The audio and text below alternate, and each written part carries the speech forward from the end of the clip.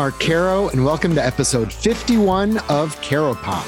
Our guest this week is Brinsley Schwarz, namesake of the band Brinsley Schwarz and guitarist for Graham Parker and The Rumor, which means he played with last week's Caro Pop guest, drummer Steve Goulding.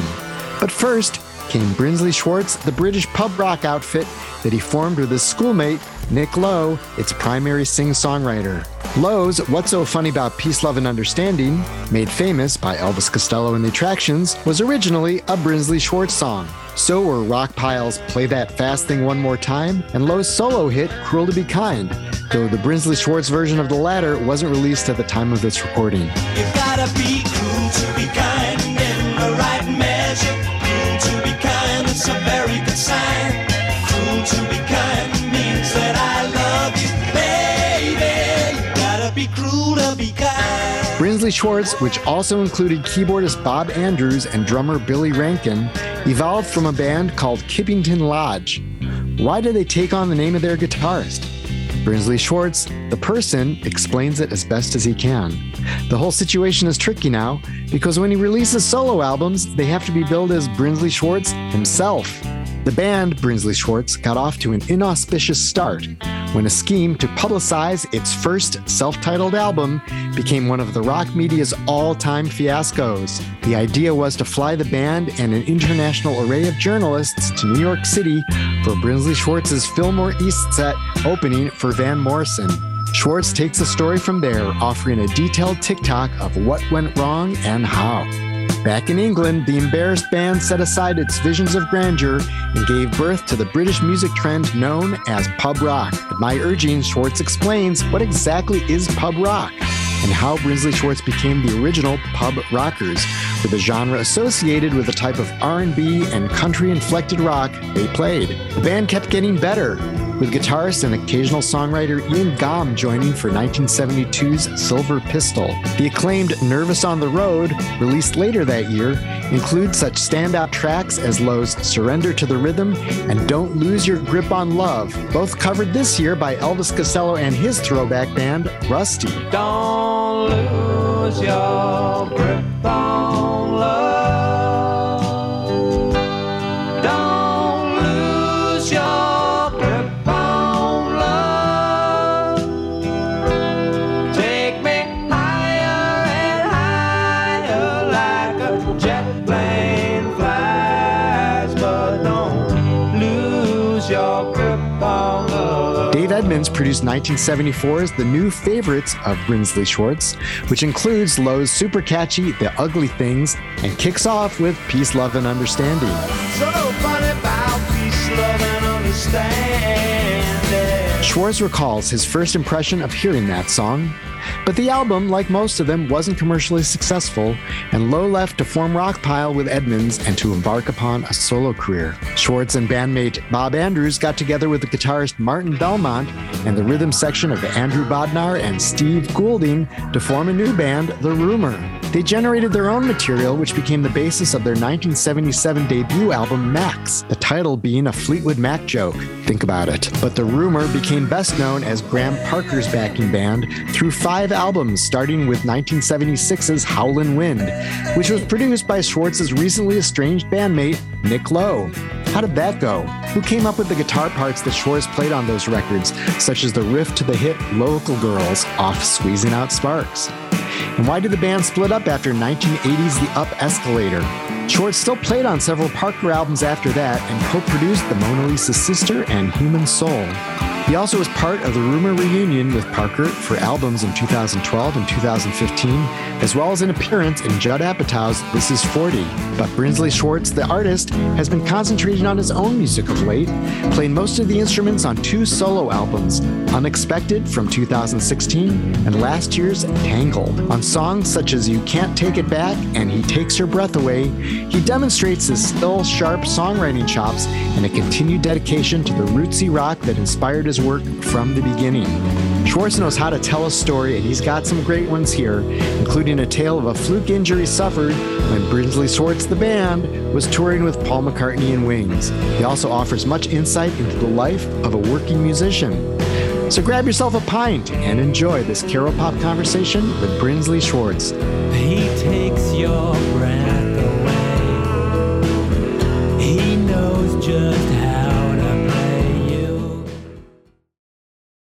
how would you describe what pub rock is? And at what point when you were playing did you think, oh, we're pub rock? Because it probably wasn't in 1970 when you put out that first album. So I think, I don't know, 71, 72, that's when I think it was. It could have been a little bit later. Anyway, coming off of that New York thing that was pretty disastrous for everyone that we did in 1970, we got better gigs than we'd had. We didn't have to pay to get on them.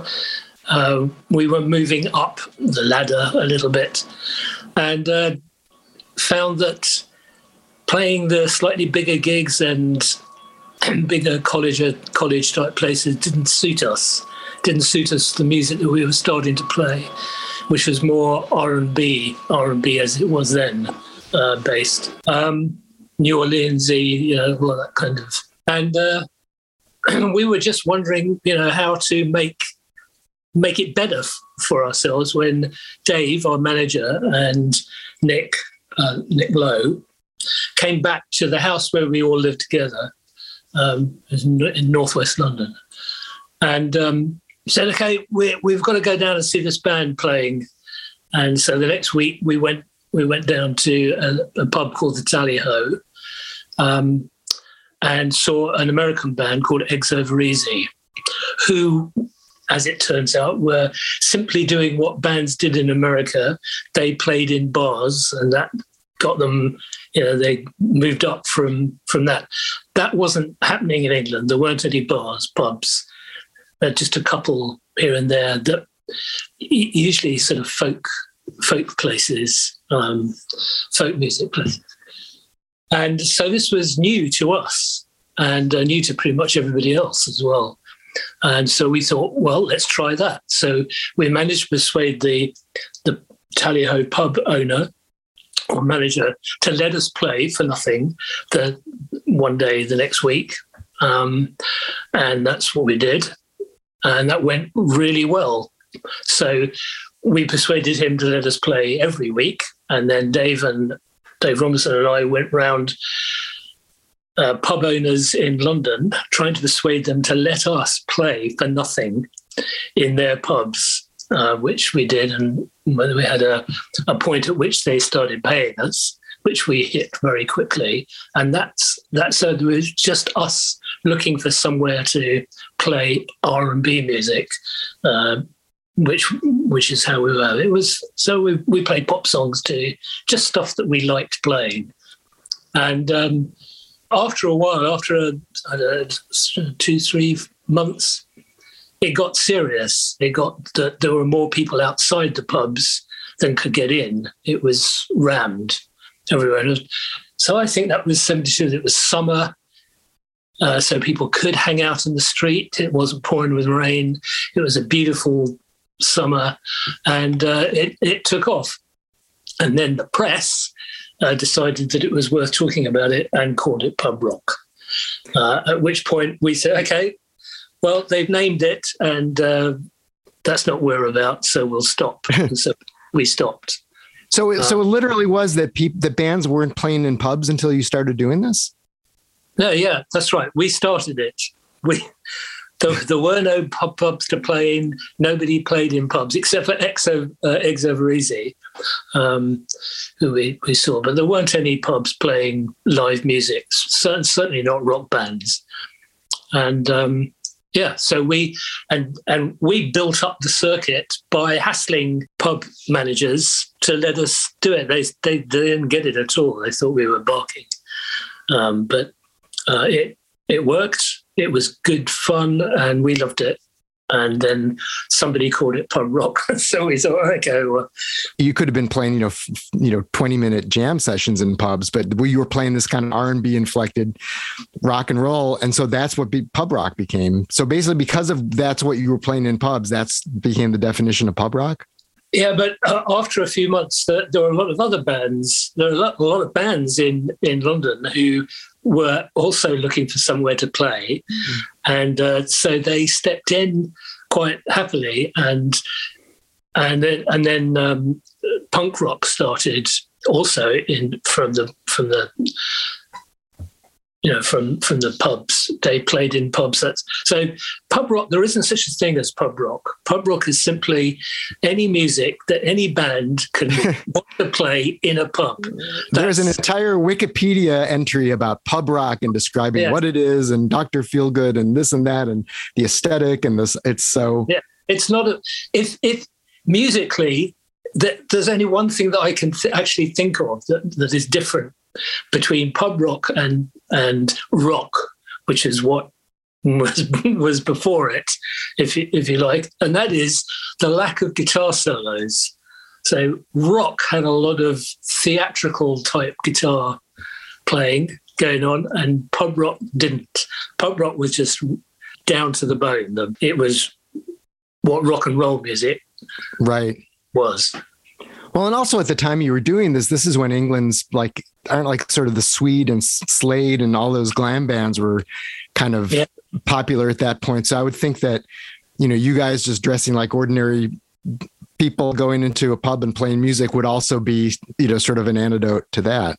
Yeah, that was all through the TV and the radio. That's what the TV and radio were doing. So Top of the Pops.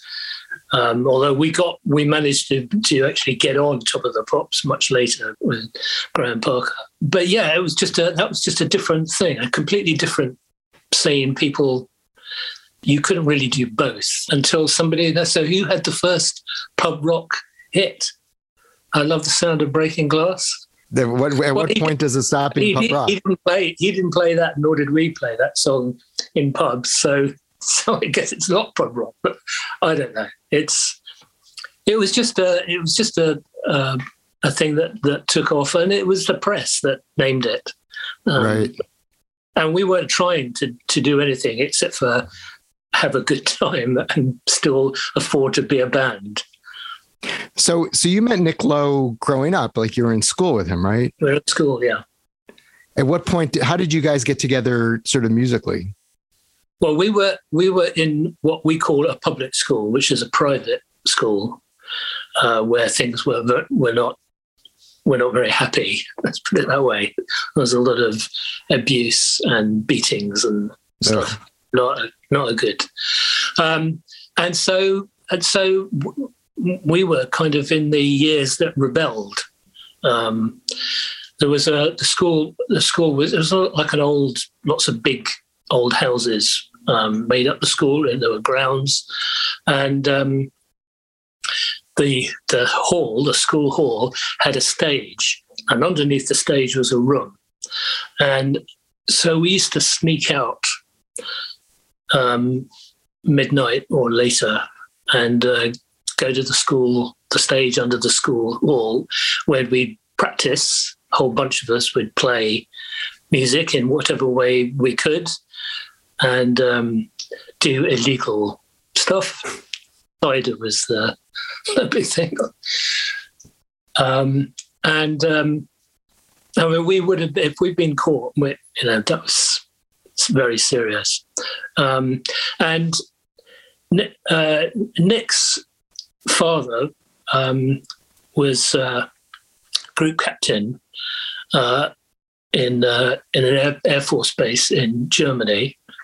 And Nick hassled us kids a 5-gig tour of the base. And we went on holiday. We went on a summer holiday and played in these places. And that's how we started. And we had very little in the way of equipment or anything. It was just schoolboy stuff. So when I left school, I got asked by a guy who found out that I played guitar and could sing, and got invited to play a band, and gradually that band morphed bit by bit into the band that was the Brinsleys. Yeah, you had a band called Kippington Lounge. Is that what it was? No, Lodge. That's the house where my parents lived. And I lived there, obviously. And gradually, members of the band who came from the schoolboy band, they came down and lived with us, so that we could form a band. Nick came, another keyboard player called Barry Landerman came. He left, and we found Bob Andrews, and we all lived together in my parents' house, which was called Kivington Lodge, for a bit. Now, how did you decide to name the band after you? That was the others. They decided we were supposed to have a group meeting round at Nick and Bob's flat and discuss it and choose a new name. And when I got there, they'd already chosen, and it was 3-1. So I couldn't influence that at all. They said, you can leave if you like. We're still calling it Brinsley Schwarz. And so it was a done deal. What did they say was the reason for naming it that? They thought it was a good idea.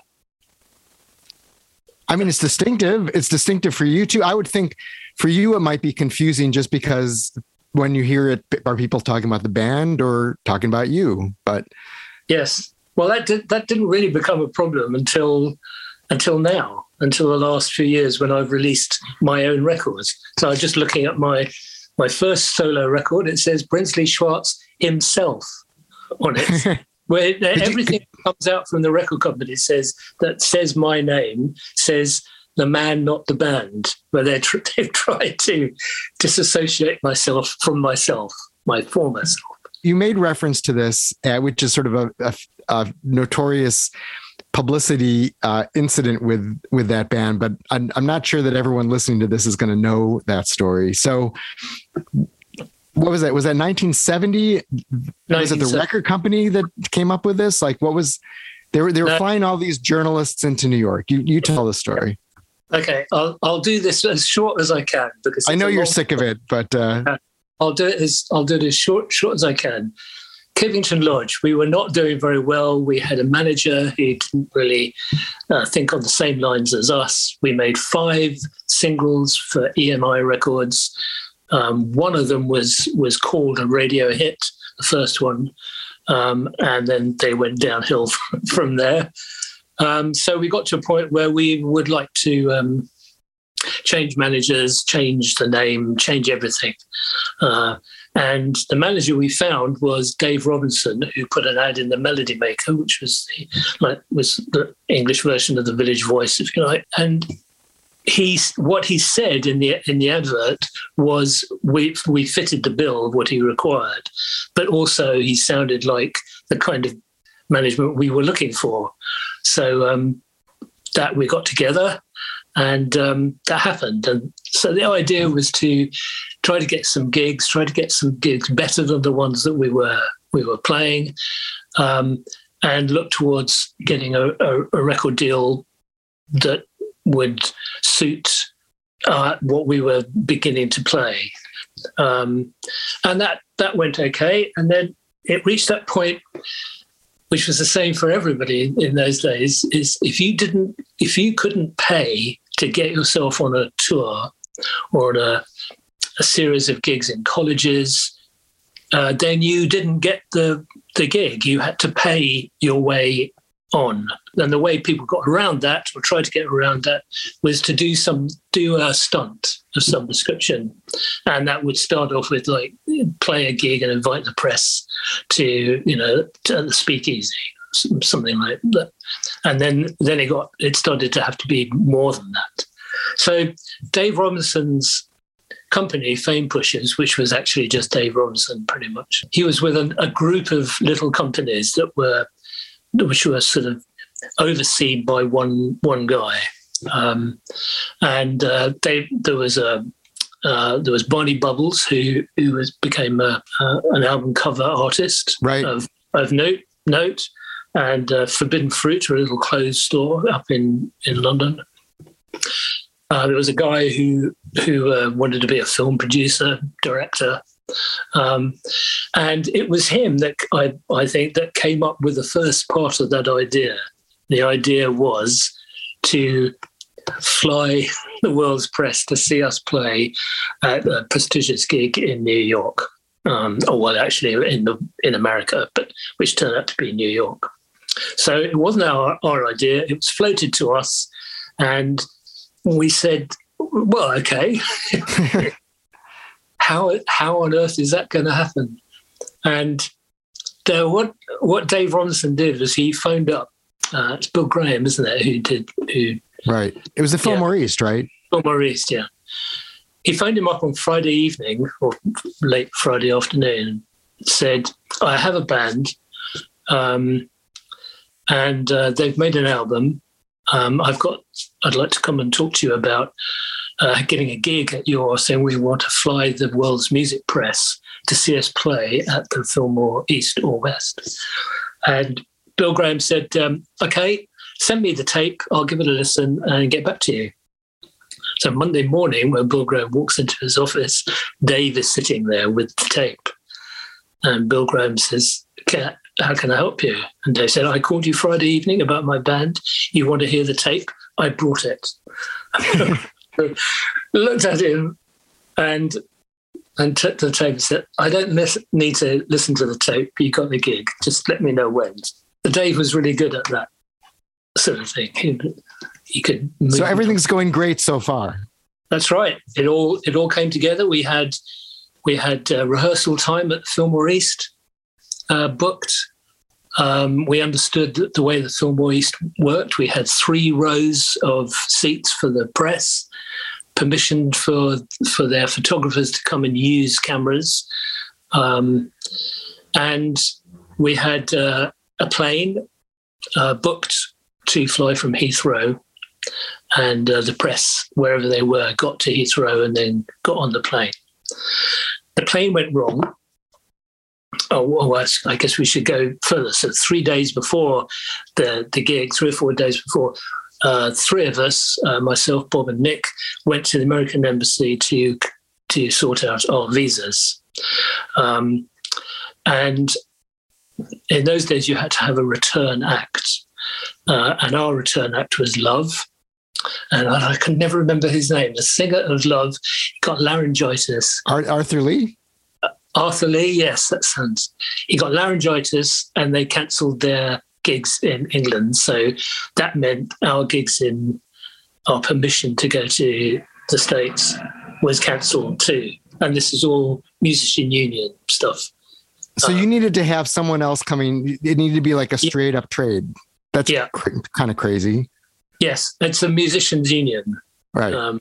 It was their deal. So that was on Monday of the week that we were playing Friday and Saturday. So Dave said, "Okay, I'll sort this out." And his way of sorting it out was to put us on a plane. Well, he was on the plane to Toronto, where, because we're Commonwealth countries, we'd be let in. We were let in for a day. We went to the American Embassy and filled out forms.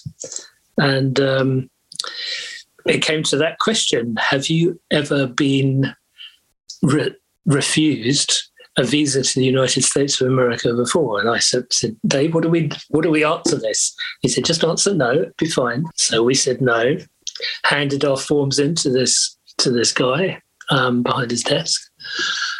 And he said, it'd be about an hour and a half. So we went back an hour and a half later. He calls our numbers. We go up. He said something like, "I have $1 million computer back there that tells me that you guys were refused a visa to the United States yesterday in London." And so we sort of looked around nervously and thought, "Oh, it looks like we've been rumbled." And he said, and this is something he said in an strong American, he said, "You guys want to go to the US of A? No chance." And threw all of it across the desk. And that was that. And then, so we went back to the hotel where we hung out while Dave did whatever he did.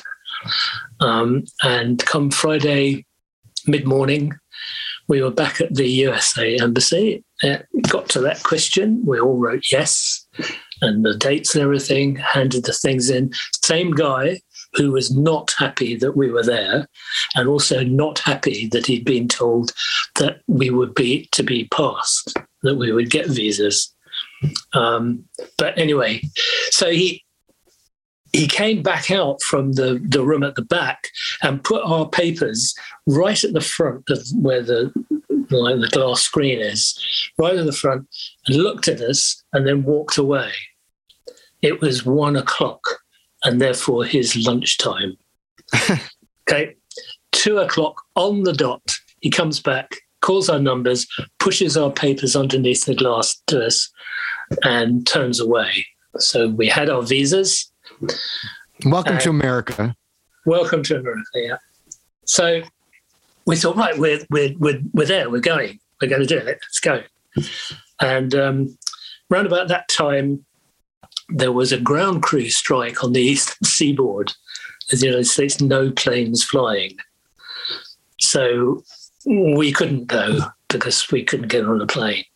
So we hired a little Piper 6-seater with this little Japanese-Canadian pilot who flew us to New York.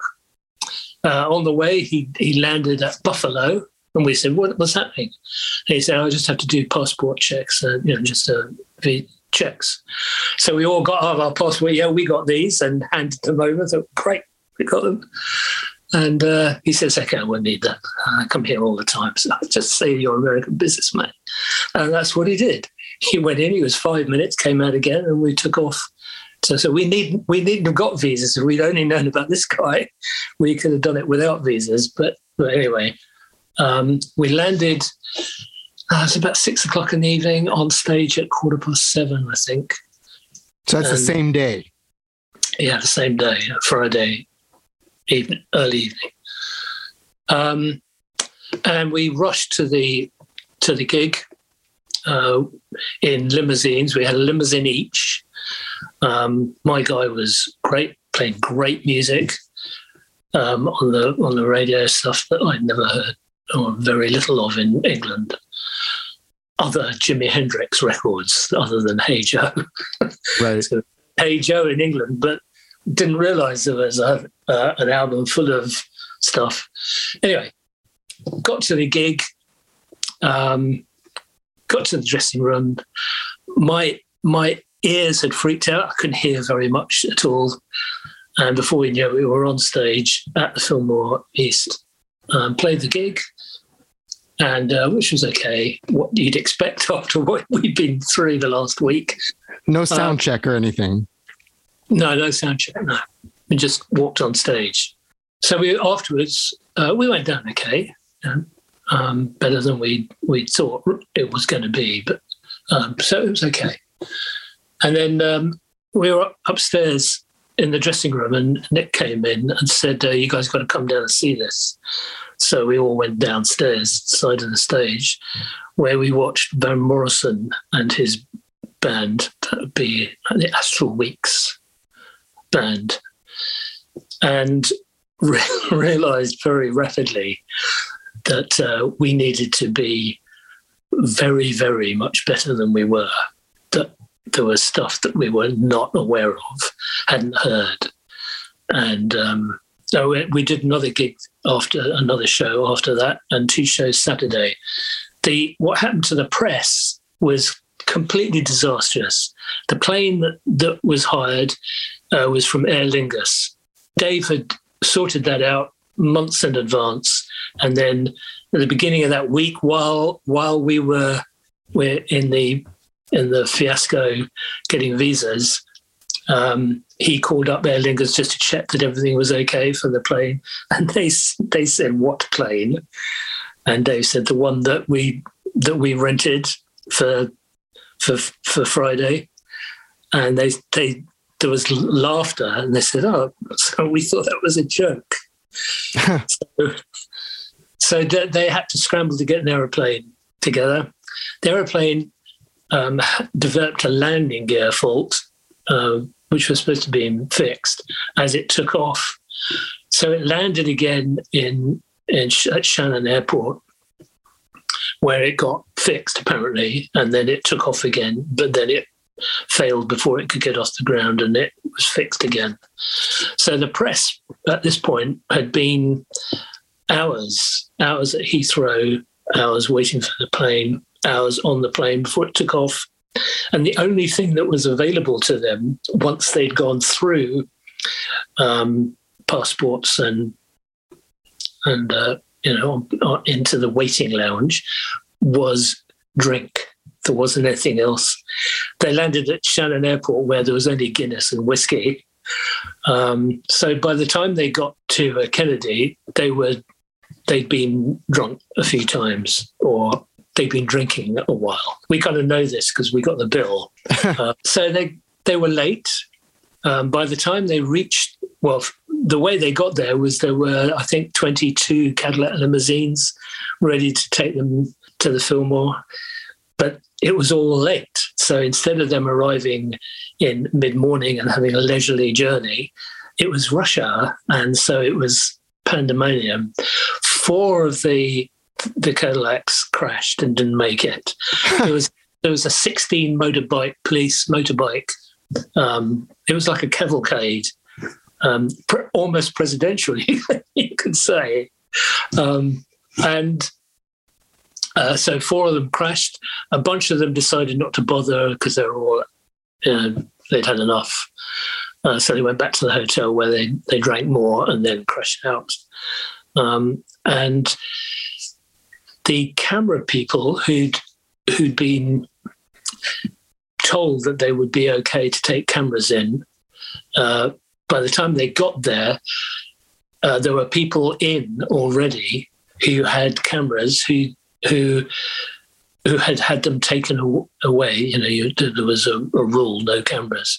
So the guys at the Fillmore East thought that our people were in, and so anybody who turned up with a camera met with a definite no, you can't come in with that.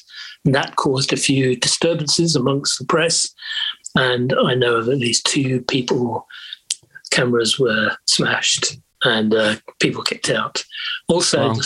The front 3 rows, which was supposed to be for the press, they were full, and so the guy, the bouncers at the Fillmore East said, "Oh, the Brinsley's people are in. Look, there they are." And so a lot of them didn't get in, gave up at that point, and went back to the hotel. And those who did, who were the music press, really, there were other press who didn't stay. But were these mostly British press you were flying in? No, there were guys from Australia, all over. Wow. People applied, press were asked, and they said, yeah, we'll come. We obviously had a limit. I think it was 150 odd people. That's a lot. Yeah. So it was a disaster, a complete and utter disaster. And when we got back to England, the headlines were British pop group failed or something, something like that. £100,000 was mentioned, and it was all a mess. So was it these drunken, angry journalists who were writing this stuff? Yeah, that what they wrote about was what happened to them, not what happened to us. That was the news story, was that we spent all of this money for all of this stuff to go wrong. And that's pretty much what a lot of the press write about now. I've been asked about this in the last 6 months with the release of Tangled. I spoke to a lot of press, and apart from one guy who didn't know what pub rock was, most of the questions were about that period. So I've told the story quite a few times. Well, so tell me this: how much did that impact you guys as a band? Like you come back and you've had all this happen, but did that sort of change the music you were making then and your approach? I mean, obviously you ended up in pub rock. Yes. That's exactly that was the important thing as far as we were concerned. We learned a lesson. Fame is fickle for us. That's one good one. We just decided that we had to play together. And so we managed to rent a big house just outside London, well, northwest London, where we all lived with families, and friends came, stayed with us and helped out stuff. It was just, and we used to play every night. jam every night. We used to jam James Brown records and all kinds of different people, New Orleans stuff, and play our own songs. Redbone, we used to jam Redbone, funky things, the Meters. And when we jam, if we started a James Brown lick from off a record, we'd play that for hours without changing. Nobody would change anything. Find the groove and sit in it, and then for an hour, and then change 2 notes, and everyone would go, "Oh, 2 different notes there," and we'd learn, and that's what we were doing. We were learning how to play and becoming a much better band. Yeah, that's what we were trying to do. Yes. How much? So Nick was sort of the main songwriter all along, right? Like, how did you see? Like, how did the songs sort of evolve through all of this, you think? Well, Nick was really good at writing what you could say were instantly singable songs. He wrote great songs, and we tried to make great records out of them. That was, I think, our main failure, is we didn't manage to translate what was good about his songs and what was good about the way we played live onto a record for some reason. I don't know. I've thought about it. I don't really know why, because I think we've all been involved in great records since. It was just something about us. Those records sound pretty good, though. I like the first one I picked up was Nervous on the Road. And that album sounds totally contemporary now. Like, it doesn't sound dated. It's got good energy. It's got great songs. It's a really solid record. The New Favorites Of, which is the last one, which Dave Edmunds produced, and it's got Peace, Love, and Understanding. That's that sounds really good too. I mean, people always said the same thing about Rockpile later. They would say, oh, the album never captured what they sounded like live. So maybe that's just sort of part of the dynamic of that stuff. Yeah, I think. I mean, if you try to work out why a record you've made is either not played or doesn't get anywhere, if you try to work that out, then I think you'll just end up not making any records. So Graham was the same. Graham Parker's records, The Rumour, they were great records, but somehow, I don't know if it's timing, whether we looked wrong, it's very difficult to know why things. They're all great records, stand up with any other great records, and you can sing them. But sure. Sort of, you just wonder, okay, why did that not do better? Was that something you were wrapped up in at the time? Like, when you would release an album, and would you think, oh, this is going to be our commercial breakthrough? And was that something that was sort of weighing on the band? No, I think we made records and played all in one go. We were just going along. So we were playing, then it was time to make a record. So we made the record, but we were playing probably at the same time. And then we were playing again. And I think making the records, quite a few of them, we just played what we played. Nobody sat down and thought, well, maybe this isn't the right thing as a record to do this little bit here. Maybe that, we just, it's just something you learn. I saw Nile Rodgers was talking. There was a TV program featuring him talking about records that he'd produced, and he had rules that never crossed my mind in all the time. One of his rules was the song is called the same as the first line, and so when he produced Let's Dance for David Bowie, that didn't start with Let's Dance. It was a different. The song was arranged differently, and it was him. He said, okay, we're going to do this instrumental bit at the beginning, and then you're going to sing Let's Dance. And if you think about it, that's actually a really good idea, because it's the hook straight away. Sure. Work to it. It's there. And the same with Le Chic. That was the first, that's what it was called. That was the first thing. And it was, it was interesting. I never thought about writing songs where the first rule was it's got to be called what the first line is. So I've just finished writing a song called Every Day. And the first line is every day. There you go. Yeah. Do you have a favorite of those albums, like where you thought it came together the best of the Brinsleys? And then we'll move on to Graham, to the Rumor. But Brinsley albums. Yeah. I don't know. Please Don't Ever Change, I guess, is different. I'd say that's my favorite.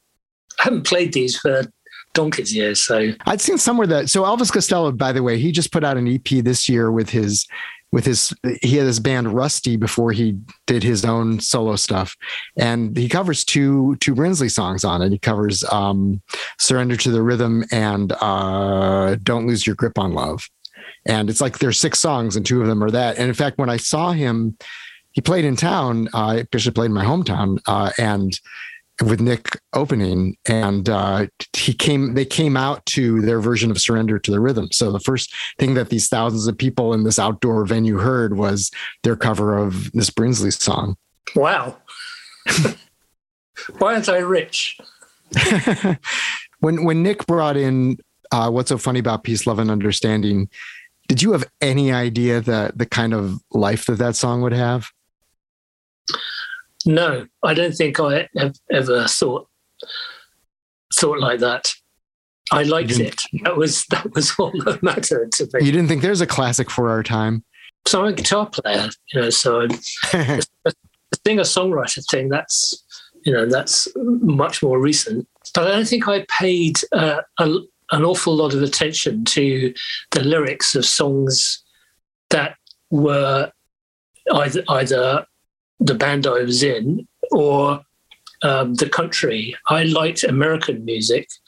So lyrics that I like are like Donald Fagen lyrics, Little Feat lyrics. I'm a Steely Dan Little Feat fan. I have been. So once we got past the Beatles, so I started with the Shadows. That's English instrumental. Right. But I fell in love with guitars. Just wanted to play guitar, and the rest of it didn't matter to me at all, as long as I wasn't destitute, I guess. But I managed to survive and carry on playing guitar. That was so. The Beatles were my favourite band for a long time when I was a kid, and a lot of the bands that recorded their songs or recorded songs like their songs. And at some point, I guess it was around 69, maybe 68, 69, when was Crosby, Stills and Nash, when their first album came out? That was a big game changer for us. And then the band. Right. So for a good few years, that's what I was listening to, and that's what I was trying to.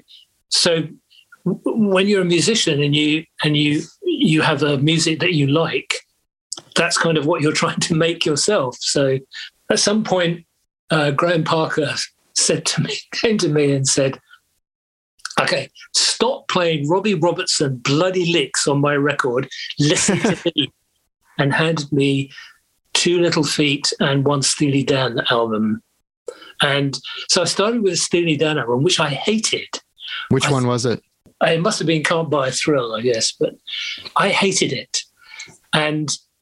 But Graham had said that I should listen to it. So when the record stopped, I put the needle on at the beginning again and listened to it again. And about the 3rd time in, I was just completely gone.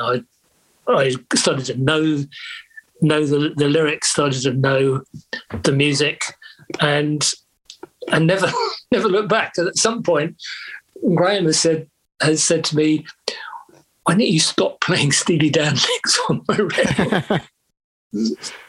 So well, that's his fault. Yeah, damn right. Yes. So I think I paid at some point. I switched. I stopped liking English music, and seemingly in general. I had two daughters who grew up with the Police and Adam and the Ants and all of that stuff whenever that was, and so I had to listen to that because we were in the same house, and so I actually like that better, quite a lot of that more than I like what came before from England. So I guess once Cream and all of that had happened, rock music sort of went away unless it was American. Yeah, and I could hear that. The first song on the first Brinsley's album, you could hear these sort of Crosby, Stills, and Nash kind of harmonies on there. Like, yeah, that's right. I think Nick had written some songs, and we were starting to make the record, and then we heard Crosby, Stills, and Nash. Thought, interesting. Yeah, we can sing harmonies. I was in a choir at school. I loved singing harmonies. Singing harmonies in a small group of people around a microphone. Oof, get shivers all the time. It's an amazing feeling. So what was the end of Brinsley Schwarz as a band, and then how did you sort of transition into the Rumour? Nick decided that he thought to call it a day, which was a bit like getting divorced. We'd been a family for 5 years odd.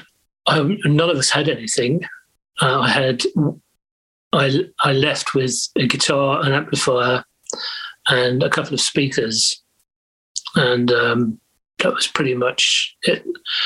And not knowing what to do, some friends from a band called Chilly Willy, they lived in Chelsea, and said, come down, just we'll find you a place, everything. And we managed to inhabit a house called a prefab, which they were built just after the war. And we cleaned it up and moved in, and somebody ratted to the council, and about a week later we were moved out by the council, and pretty much we were going to be on the street unless we found somewhere, and my parents put us up, took us in.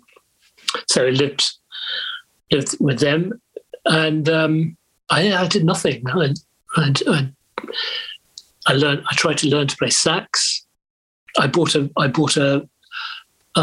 car that had been done up by somebody who worked at the Ford factory, and it was done to race specs. He said, "Don't start off in first gear; you'll break your neck." So I had that, fiddled around with that, and did nothing. And then one day, I was writing a bit. I was writing songs a bit. And then Dave Robinson phoned me up and said, he told me he'd got a studio together in the attic of the Hope and Anchor, which was one of the pubs that Pub Rock was famous for.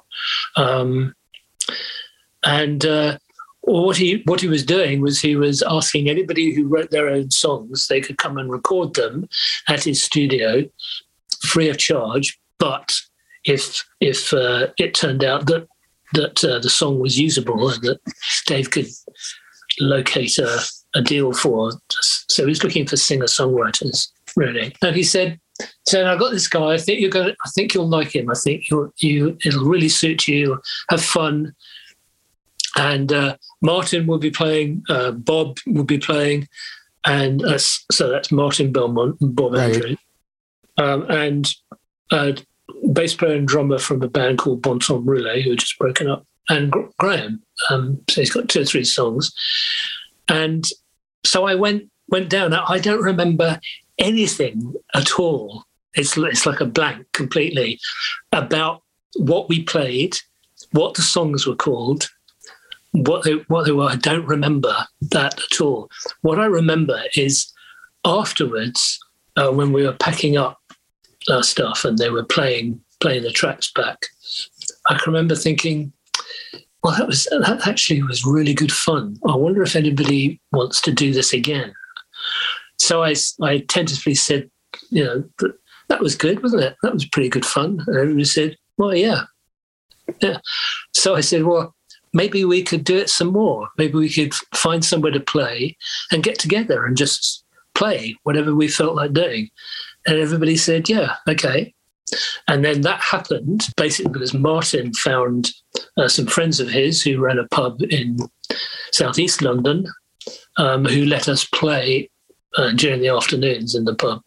Pubs used to shut in the afternoons. And for nothing, what we owed them was that if we did a gig, we would do our first gig at their pub, which we did.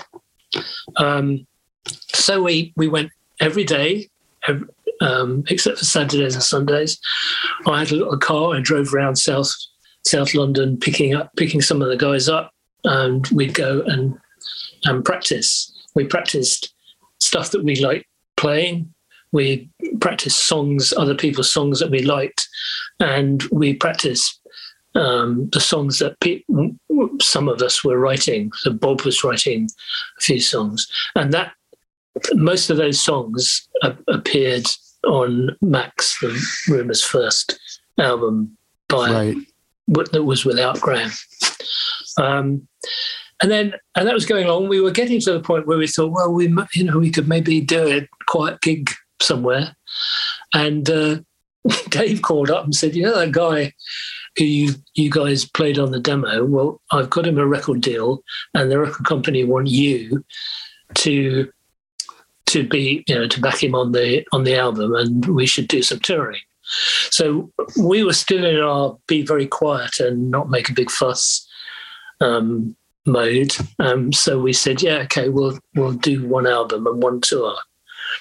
And a year later, I'd had 13 days off, and we did 2 albums and toured incessantly. Yeah, we played the first gig at Newlands Tavern, as we promised, and then started touring. You kind of set up a situation sort of like the band, right? I mean, like because you come in and you're sort of idolizing the band, and even when you're in Brinsley Schwarz as well, and then now you have the Rumour, which is your band, but then you're also playing with Graham Parker. And at the beginning, the idea was that you'd sort of do both, right? That you'd have your Rumour records and then your Graham Parker and the Rumour stuff. And then it seems like the Graham Parker stuff sort of took everything over.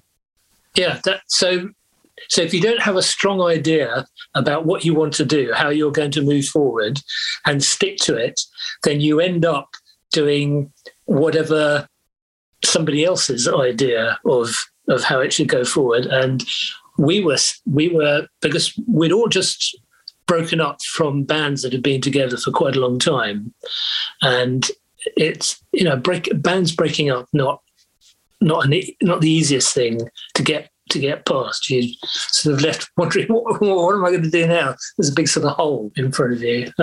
So it was Dave. Dave had the idea, he had the motivation, and he had the push. So whatever he said was what we did.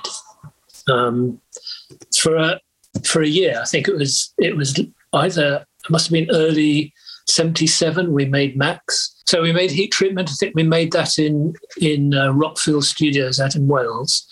And not long after that, we made Max before we went on tour again. I think I was pretty ill during that, so I could have the dates wrong. But we were driven along by Dave, and it all went really well, really. So we didn't have any complaints. But we thought of being a band as opposed to being a backing band. But the backing band thing happened, and no one was complaining. It was great.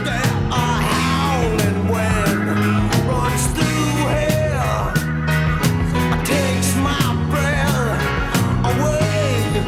Well, and you had this painful breakup of your own band, and then Howlin' Wind, you go to record that, and the producer was Nick Lowe, right?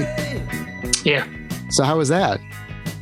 Well, Nick had I don't know if he had a conscious theory or a conscious method that he'd thought out, but he left the musical stuff mainly to us. So it was like a 6-piece band. Graham wrote the songs, but everybody put their own bits and little things into it. And Nick's idea was to keep everybody happy. So after we do a take, after discussion and fiddling around with bits of the song and everything, we do a take, and Nick would press the talkback button and say, great, that's fucking great. I think maybe just do it one more time, and maybe watch out for that bit in the middle and everything. And so we do it again, and the button would go down. Great, fantastic. You guys said, you want to come in? He just made everybody think this was fun. That was it. I think that was his production technique. Yeah, I just talked to Steve Goulding, and I was asking him about sort of the different producers who worked with Graham Parker in The Rumor, and he was saying that Nick, sort of what you were just saying, that he left you guys alone and encouraged you. And then Mutt Lange came in for Heat Treatment, and he said that somehow when something didn't go well, there would be like this blast of like white noise that would come into their headphones or something. Like if they messed up, it would go bah! Or something like that. I don't know if you remember anything like that. But Mutt Lange was the most finicky person about a beat being where it should be, a beat being on beat at any point.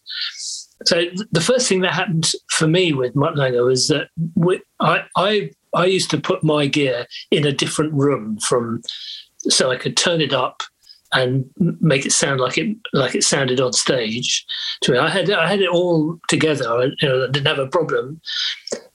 So I just needed to be in a separate room. So at Rockfield, there was a big room which had a table tennis table in it, and I was in a big high wooden ceilings. And so we played the first thing. We got it down so that we could go and listen to it. He said to me, what do you think of the guitar sound? And I said, it doesn't sound anything like it sounds to me. And Mutt said, okay, well, that's not surprising because there isn't a mic standing where you're standing. So let's go and do that. So he took me out back into my room, and he said, okay, where do you stand? So I stood where I stood. He got a microphone and put it right there. And he said, okay, I'm going to put this by the way your right ear is facing, and it'll pick up all of the stuff that's coming from up there in the ceiling. We'll put another microphone up in the ceiling so we get the sound of the room happening, and we'll put another mic. How far away from the speaker do you think? I said, well, how about 3 feet? So you put a mic in front of the speaker 3 feet. If you look and read about or watch even as look at the mic placements on different stages, you know, all of these people are very experienced. Nobody puts a mic anywhere near as far away from a speaker as that. But what you do then is what you're micing is the room, right? Not just the amplifier. And so we did it again, and he said, "Okay, come in, listen." And he said, "What do you think?" And I said, "That's it. That's fantastic. That sounds like it sounds." And he said, "Okay, well, we know how to record you from now on." So there was a song that we did on Max, which really typifies what Stephen was talking about, Mess Around with Love, which the Brinzes used to play, but we recorded it for Max. And it started off with a guitar thing, which went da da da da ba ba ba ba ba da da. And that's as far as I would get. He would press the button, okay, a little bit out there. So we'd start again. And 2 hours later, he said, okay, let's start. Steve counted and I went, da. And that's the first note. And he put his finger on the button and said, okay, a little bit out there. And at this point, we had a word with him and said, okay, what we'd like to do is actually get from the beginning to the end of the song one time. Instead of worrying about little fractions of beats that you think are out. And, so did you record Max with Mutt Lange right after doing Heat Treatment? Yeah, it was. Well, I would say it was really quite close after doing Heat Treatment, but it might have been longer than that. I just don't. But I was ill. I was really ill. Yes, and then so when the band went on tour, I didn't go with them. So it must have been close. And then you had Jack Nish for Squeezing Out Sparks, and you guys really sort of pared everything down. The horns went away, more of a sort of straight ahead rock, new wave record. One of the things about Max I was going to say is that when Mutt Lange had, so we went away and he did the production thing, and then we got to hear that. We listened to it at Stiff Records with Dave, and I can remember thinking, "Oh my God, this is just dreadful." And I thought, and yet I know if I say this is dreadful, everyone else is going to love it, and I'm going to get in the neck for being despondent and down about it. And when it finished, Dave said, "So what do we think?" And Steve said, "That's dreadful." And I thought, right on, Steve. Damn right it is, isn't it? And so Dave said, "Yeah, that's what I think." And so we're going to remix it, and we're going to do it in a studio in town. And I think Bob and Brinsley should produce it. Which again, that surprised me too. And that's what we did. Bob and I went and remixed the album to how we thought it should sound, and still rate that record as a great sounding record. Anyway, yes. So you were talking about. Sorry, Squeezing Out Sparks. Although with Max, the funny thing also with Max is that Fleetwood Mac had just put out Rumors, so the rumor put out Max. That's the little joke there. That's right. Yes, we had this great idea outside along what's that road? That's got to be the A4 into London. There's a big corner, and on this corner there's one of those huge great billboards, and I used to drive past it to get to somewhere. I can't remember now. And one day there it was. It said. Fleetwood Mac's new album. It was called Rumors. Right. So it was called Rumors, and it said Fleetwood Mac's new album, Rumors. And we thought, well, one night we could get a couple of ladders and paint that out. So it says Rumor, new latest album, Max. And then luckily we didn't try that because we were being arrested and put in jail. But it was a joke. Yes. Yeah, and then David Bowie put out an album, Low, and then Nick Lowe put out his EP Bowie with missing the E also. So yeah, well, you guys had some thematic humor going on. So we had a sense of humor. No, it's good. It's funny. Yeah. Now, when I saw the Max thing, I was like, oh, that's great. And no one else has said that to me in all this time. Nobody's really has spoken to me and said, yeah, I get that. You did that because of Fleetwood Mac. And no one said that. You're the first person. So Squeezing Out Sparks, horns are out, more straightforward performance. Was that a good experience? I mean, it's a great record. Okay, so recording the records, when you're inside it, when you're inside recording, you have lots of ideas which you excitedly put out, and that can get a little bit over the top for the one idea that somebody should have, the way that one person, namely Graham, wants his record to sound like. And it had got to a Graham Parker and the Rumour album being that the Rumour had put input in to everything that not everything, but a lot of what was happening musically. So the idea behind this was that we were going to get a producer who was going to produce everything, who'll tell everybody what they need to play, what not to play, and we were just to keep quiet and do as we were told. And so we got in the studio with Jack Nitzsche, and he said, "Okay, everybody, go get your sound, and make sure you're happy with where you are and everything." And so we spent a lot of time on that. And then Graham, I think myself and Bob weren't in the first set of a take of a song. Sometimes Martin wasn't, but I'm pretty sure that Steve and Andrew and Graham said that Graham would sing the song, Steve and Andrew would play with him, and then it would be one of us, one of our turns, the people who hadn't played on the basic track. And so when it was my turn, he was very nice, very cool, said, just get everything the way you want it, and we'll start at the beginning. And everything had been recorded. All of the tracks were recorded to bass tracks. They all had stuff you could play along with. And so it came to the point, he said, "You happy?" I said, "Yeah, I'm okay." What I thought was going to happen was that a track would start and I would play along until either the end or until I didn't think it was going anywhere, and they'd roll it back and I'd start again. And what he said to me was, "Okay, here we go. Take one. You've got one take." And then I heard Steve go, 1, 2, 3, 4. And I was, while he was counting, I was saying, "Sorry, how?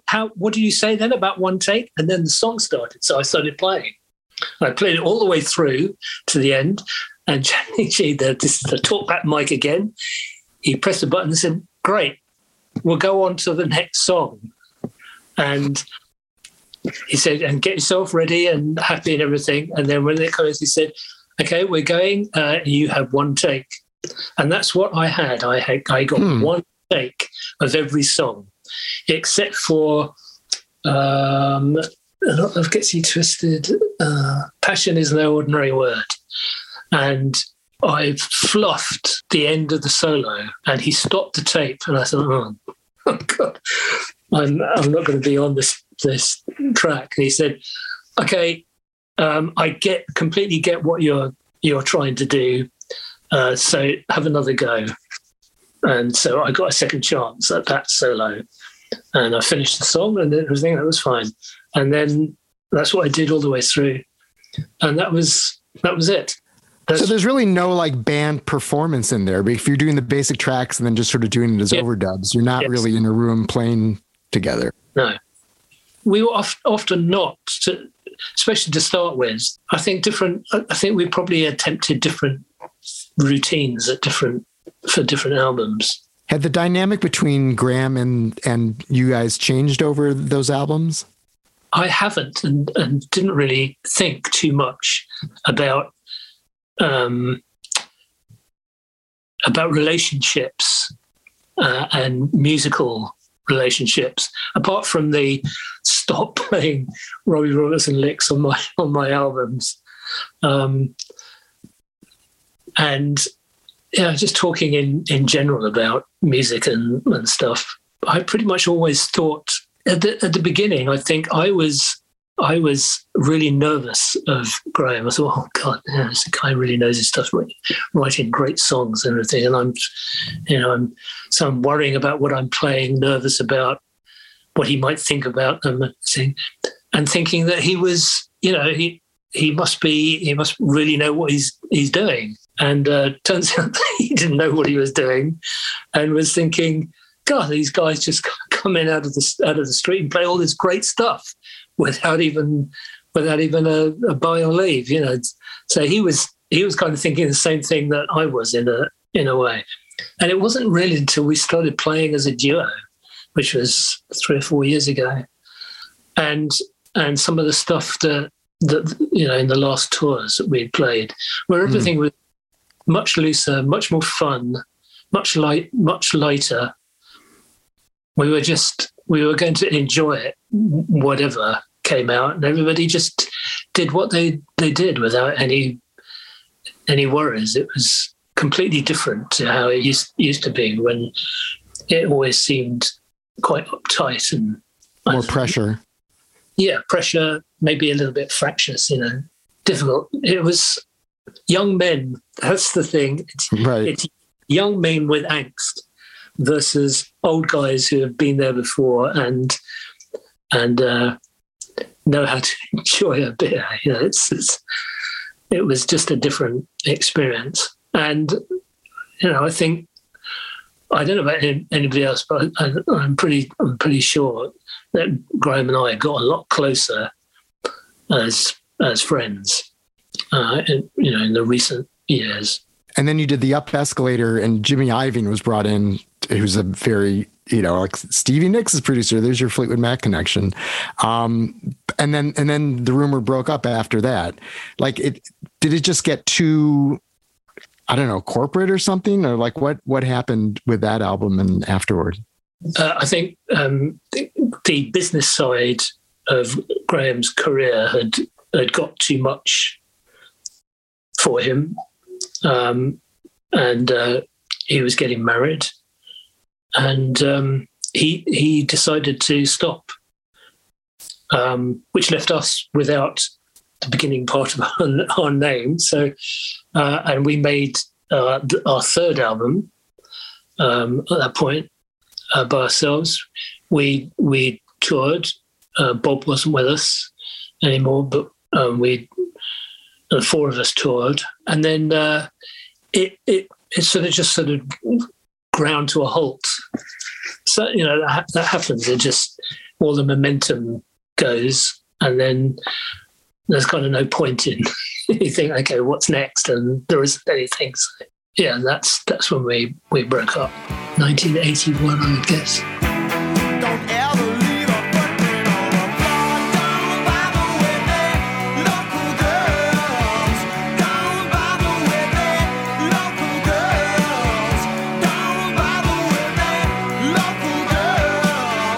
And you worked with Graham on some of the later records without the rumor as well. So you still came in and were part of that circle.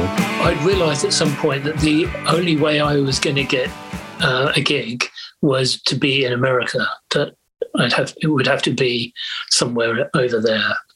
I was not happening in this country, really. So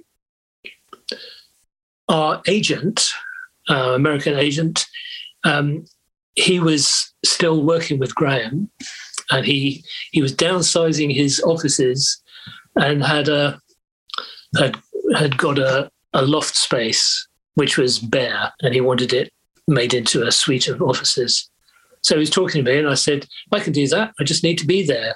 And he said, well, I'll get you here. So I went over, I lived with Alan and did up his loft space into a suite of offices and everything, past the New York Fire Division rules, and that was good. I was there for about 8 or 9 weeks, and I made one attempt to join a band who had advertised in the Village Voice for a guitar player, and it said, wanted guitar player, must be into Brinsley Schwarz.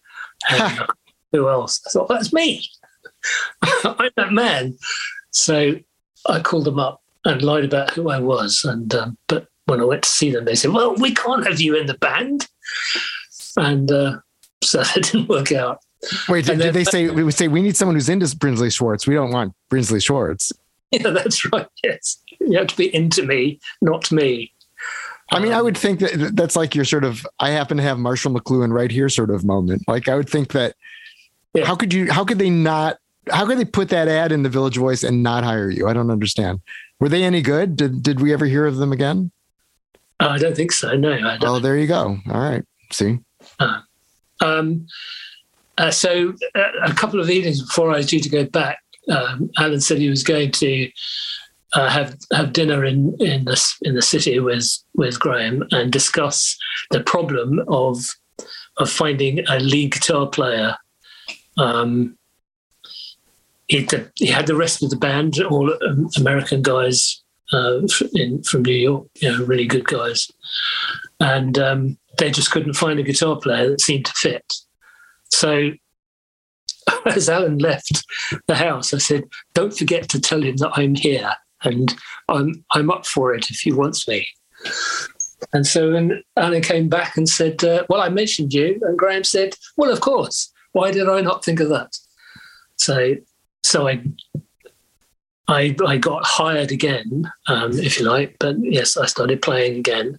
The album that they'd just done, obviously that was an album. Then he and I worked together on 3 or 4 albums before everything changed again.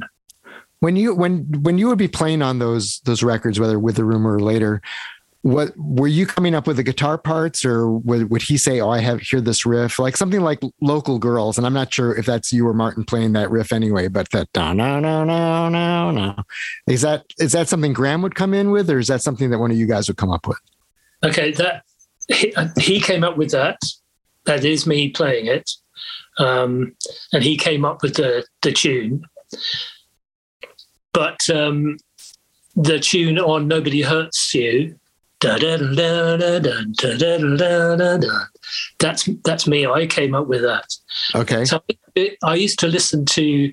He would always play the songs to us on acoustic. He'd get an acoustic guitar and sing the song. And I used to listen to little things that he did on acoustic guitar. So he played those chords. He didn't actually play that line. He played the chord that would go da da da da da. And I came up with a riff for it from hearing that part of it. It sort of comes from what he was playing. And other times, more and more, in fact, as we went along, I would play solos that I could sing. That it's not like I would. So I would play the chords and sing the song, and then come to the solo, and whatever I hummed or heard in my head, that's what I would remember and build the solos on. So I was trying to play solos that were part of the song, as opposed to playing a string of blues licks or whatever, right? Rock and blues licks. They're supposed to be melodies that are based around the way the song is. So you've put out 2 solo albums in the last several years, Unexpected and Tangled, right? Yeah. You in songwriting, these are albums by Brinsley Schwarz himself. Yes. Were you always writing songs, or did you sort of step it up, after a while and start thinking, you know what, I just want to write more? I started off, I used to write 10 songs a day when I was 13 or 14.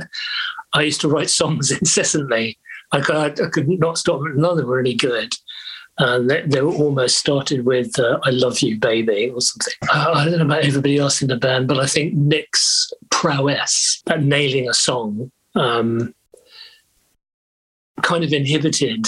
Certainly me. I attempted to write songs in the Brinsleys and just thought, it's just no good. And I guess the first songs that I wrote that were any good were on Frozen Years is the name of the song. What's that? Frog Sprouts, Clogs and Krauts, the second Rumor album. It's got 3 or 4 of my songs, and the third Rumor album's got 3 or 4 of my songs. Then I stopped playing with Graham, producing and stuff like that. Didn't really do much. And then in 1990, I quit and started repairing guitars, became a guitar repairer. And being a guitar repairer is really, really good. You get to noodle on guitars all day long in the pretense of fixing them. Well, I've got to play it to find out what's wrong with it, really. But being in a music shop and being around other guitar players all day long, you listen to what they're playing, customers that would come in, some fabulous guitar players, and you sort of hang around watching and listening, learning and stuff. I just, things just would pop into my head, things that people would say. There's a song on Unexpected called Beautiful Loser. Beautiful Loser was the shop manager had a little band. I actually played bass with them for a bit. He had his band was called The Beautiful Losers. And I started thinking about what is a beautiful loser and came up with my interpretation of that. And one day I said to him, so what do you think a beautiful loser is then? And he said, looked at me and said, I think that's somebody who will do the right thing no matter what it means to them, how it could be total disaster for them, but they still do it because it's the right thing to do. And I said, that's exactly what I thought it meant as well. And I'd already started writing the song. But the song is in 4 parts. And the first verse is sort of about Margaret Thatcher, but about people who don't do the right thing, but pay for it in any case. So I would just pick up little things, and sometimes driving home, I would write a song. I wrote a couple of songs as I was driving. I had to keep stopping and writing down lyrics on a bit of notepaper in the car because I just couldn't stop. And that all started with me hearing Two Against Nature by Steely Dan. Ah, there you Steely Dan again. Yeah. And I couldn't stop playing that record, and within a week I could stop writing songs. So it's interesting. I've talked to several British musicians who loved Steely Dan, and like Bruce Thomas of the Attractions said that he had to sort of like not tell Elvis Costello how much he loved Steely Dan because he was afraid he wouldn't get the gig. And Dave Gregory of XTC also, like I think both of them were. I was asking him, like, if you had to run out of your house, it was burning down, you had to grab one record, and I think both of their first impulse was Countdown to Ecstasy, which I thought was a really interesting. And I love that record too. It's like that sort of oddball in the Steely Dan catalog. But yeah, Brits and Steely Dan, Yeah, I know. They're just really great for me. They're really great. I love Fagen's voice. Has that slight edge of sarcasm and sneering that Dylan has as well. And they're musically phenomenal. The last track on Two Against Nature has got this sax solo at the end. It's about, I don't know, it's more than minutes long. It's long, and it goes around this circular chord sequence. And the first time I heard that, I lasted about 15 seconds. Got through 15 seconds. I said, no, can't listen to this. Stopped it, and then went back to the beginning of the album. And it took...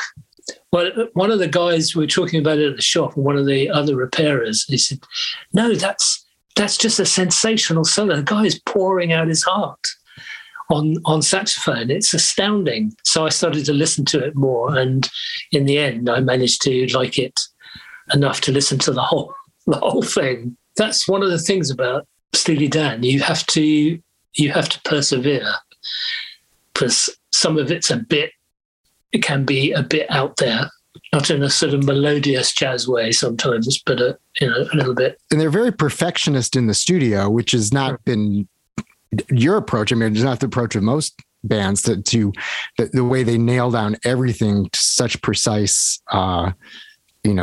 measure.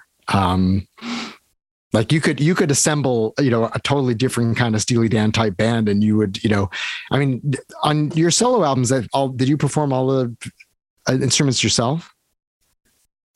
I played all the guitars, all the bass, little bits of organ, little bits of drums. But James Hallowell, whose studio it is, who does the production stuff with me, He's a great keyboard player, so he plays piano and organ on it. But yeah, most of the instruments. Didn't play the sax. There's a sax solo on George. Didn't play that, and I play drums with my hands. But you haven't been tempted to put together some sort of Steely Dan like outfit.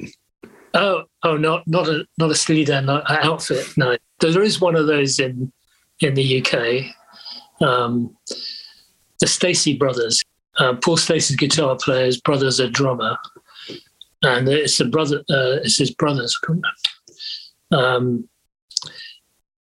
It's his band basically, but I've been to see them once, and it's a big band. It's got brass and everything, 3 vocalists, and they sound pretty much like a live Steely Dan you'd expect. Huh. Really on the money. So they play all of the solos and everything as they are. They're really, really good. So for a couple of years, I don't know if they're still doing it. I don't hear much about them anymore. Brinsley Schwarz, the band, opened for Paul McCartney and Wings in 1973 in a British tour. Yeah. What was that like? Astounding, amazing. He's a really nice man, and he's fully aware of the effect that he has on people just by being anywhere near, and does his best to help you through the moments of being introduced to him for the first time. A quick little story.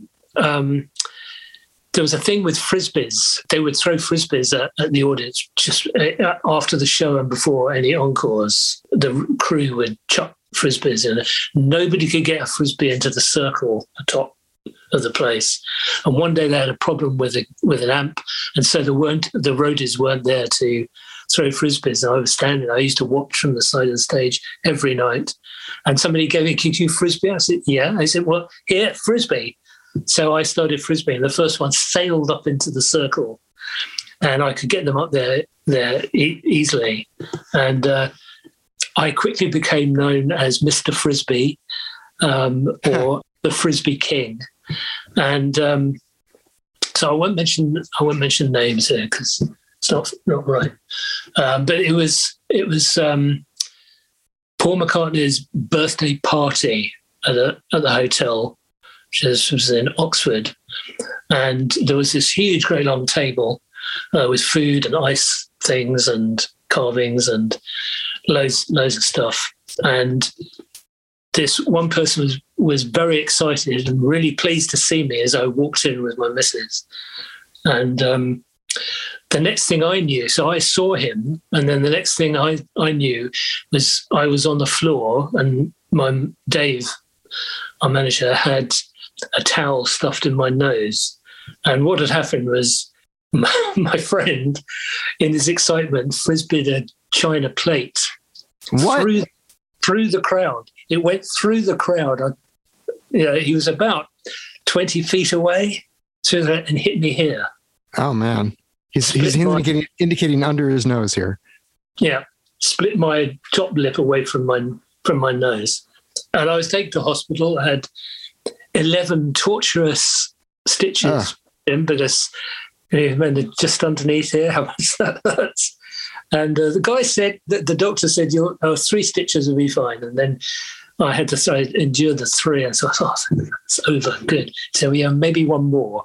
And I had 11 in the end, at which point I said, maybe you could have injected me with something to get me through that. And he said, no, you'll be all right. Anyway, I went back to the hotel, and this was 3 o'clock in the morning by then, I guess, something like that.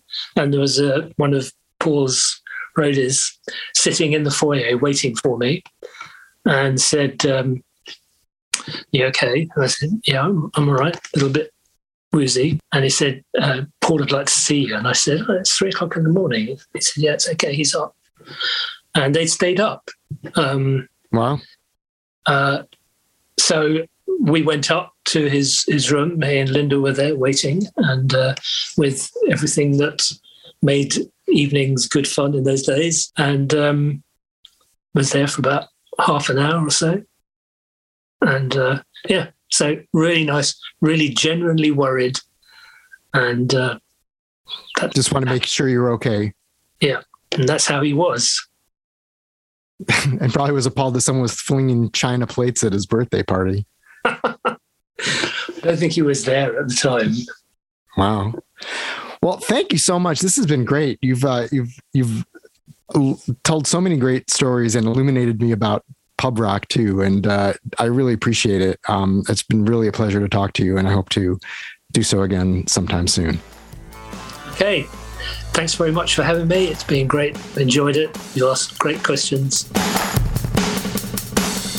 That's all for episode 51 of Caro Pop. Thanks so much to Brinsley Schwarz for the vivid trip through pub rock's glory days with Brinsley Schwarz the band, and then the years with Graham Parker and The Rumour. I encourage you to explore the Brinsley Schwarz catalog and enjoy the band's evolution and that of Nick Lowe's songwriting.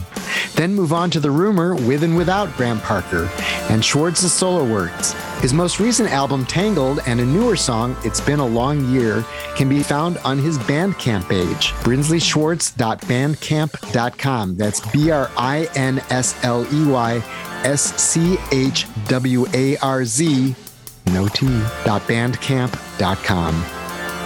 Caro Pop, which is kind of the pub rock of music podcasts, is produced by the great Chris Swake. I'm Mark Caro. Please follow me on Twitter at Mark Caro, at MarkCaro, and visit the Caro Pop website, caropop.com, for posts about music, movies, and food, and also this Caro Pop podcast. Please share, subscribe, tell your friends, and tune in again next week for another Caro Pop conversation. Thanks.